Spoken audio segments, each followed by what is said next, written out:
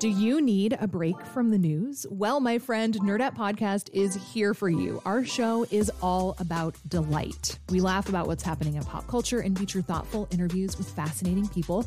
We even have a monthly book club that you can participate in. I could just go on and on about it. I loved this book. It was an experience, I'll tell you that. I discovered authors I had never heard of, and I'm really happy that I did. Come hang out with us. Listen to Nerdette wherever you get your podcasts. It's Curious City, where we take your questions about Chicago and the region and investigate, report, explore. From WBEZ. Hi, I'm reporter Liz Stanton. I'm in Ping Tom Memorial Park in Chinatown with question asker Kate Hannigan. We're standing in front of a bronze statue of a woman, Justice Laura Liu. She was the first Chinese American to serve on the Illinois Appellate Court. Liu looks out heroically towards the city, book in hand, chest back, head up. It just kind of says she was here. She contributed. The people in her community felt like it was worthwhile to put this up and show that she is a part of the living, breathing, beating heart of Chicago. That's Kate, and she wants to know why there aren't more statues like this one around Chicago. She knows that great women were here, they contributed, and she thinks they deserve to be recognized. Kids need to be able to look around, boys and girls, look around and say, I can be that. I remember wanting to be Johnny Carson when I was a kid because I couldn't think of any amazing women, honestly, which sounds a little ridiculous. Chicago has close to 40 full-size statues of men, sometimes called figurative sculptures, and just one full-size statue representing a real historical woman, the judge we're standing in front of.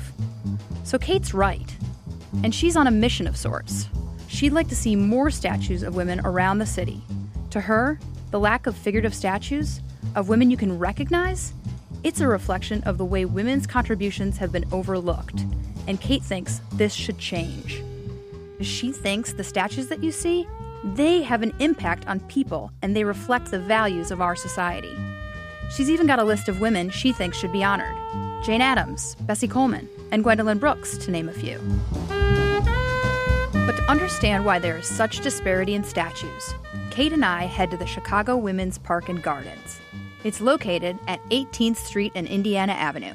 There we meet with historian Julia Bachrach. It's still pretty noisy over here, so hopefully that'll... Bachrach says there's a reason we don't see more full-size figurative statues of women in Chicago.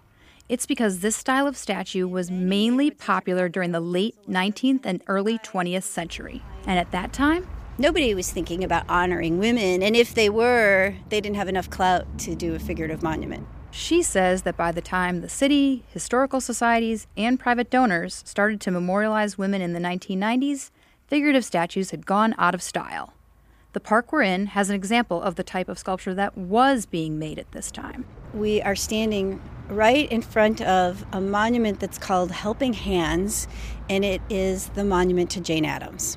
This sculpture was the first major monument to a historical woman in Chicago.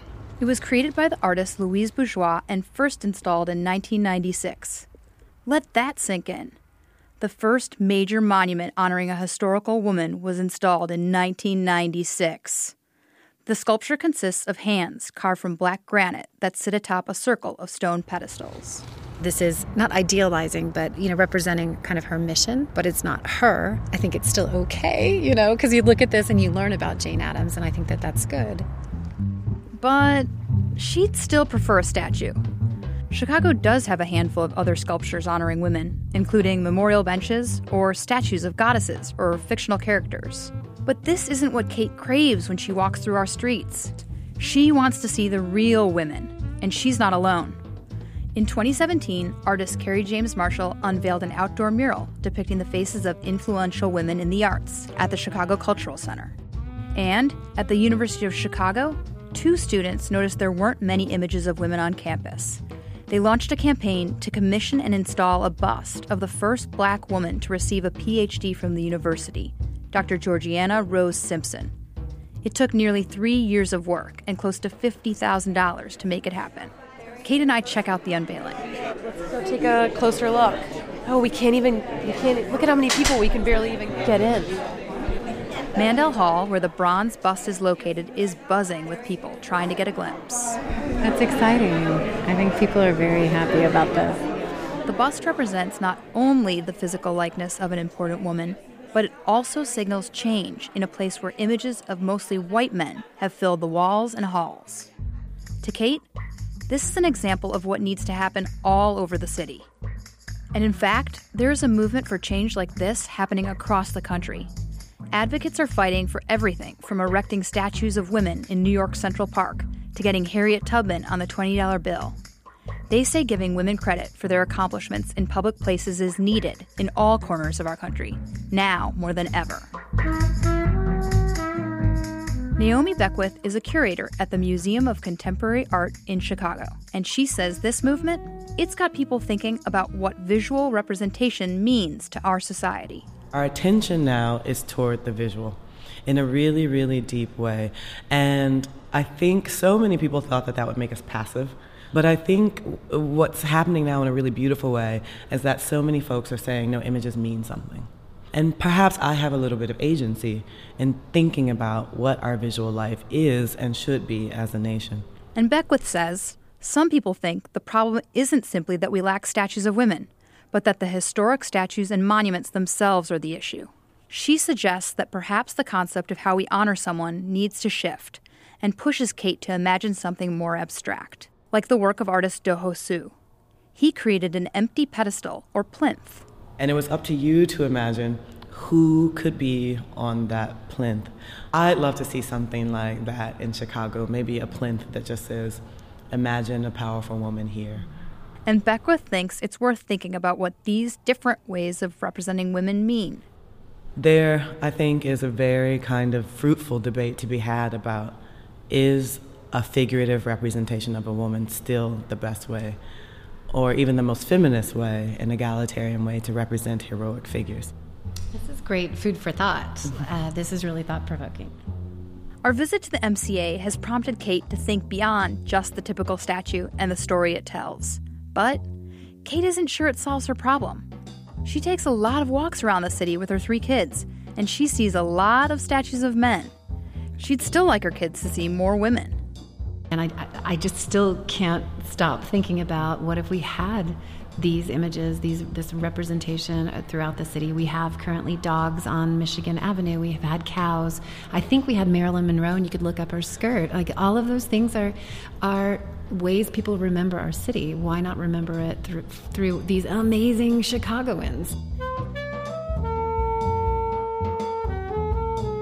Reporting for this story came from me, Liz Stanton. Support comes from the Conant Family Foundation.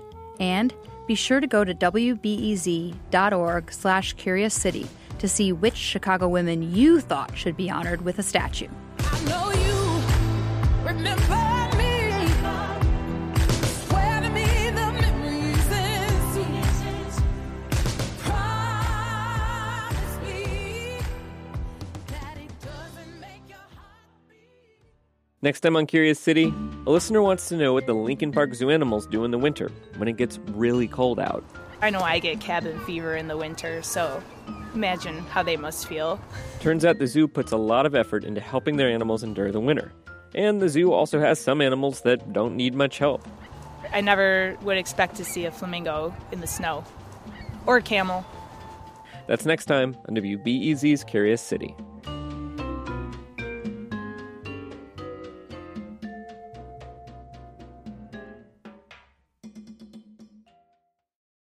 Before we start the show, we here at Curious City want to let you in on a little-known fact about WBEZ. 89% of all our funding comes from community support, including contributions from curious listeners like you.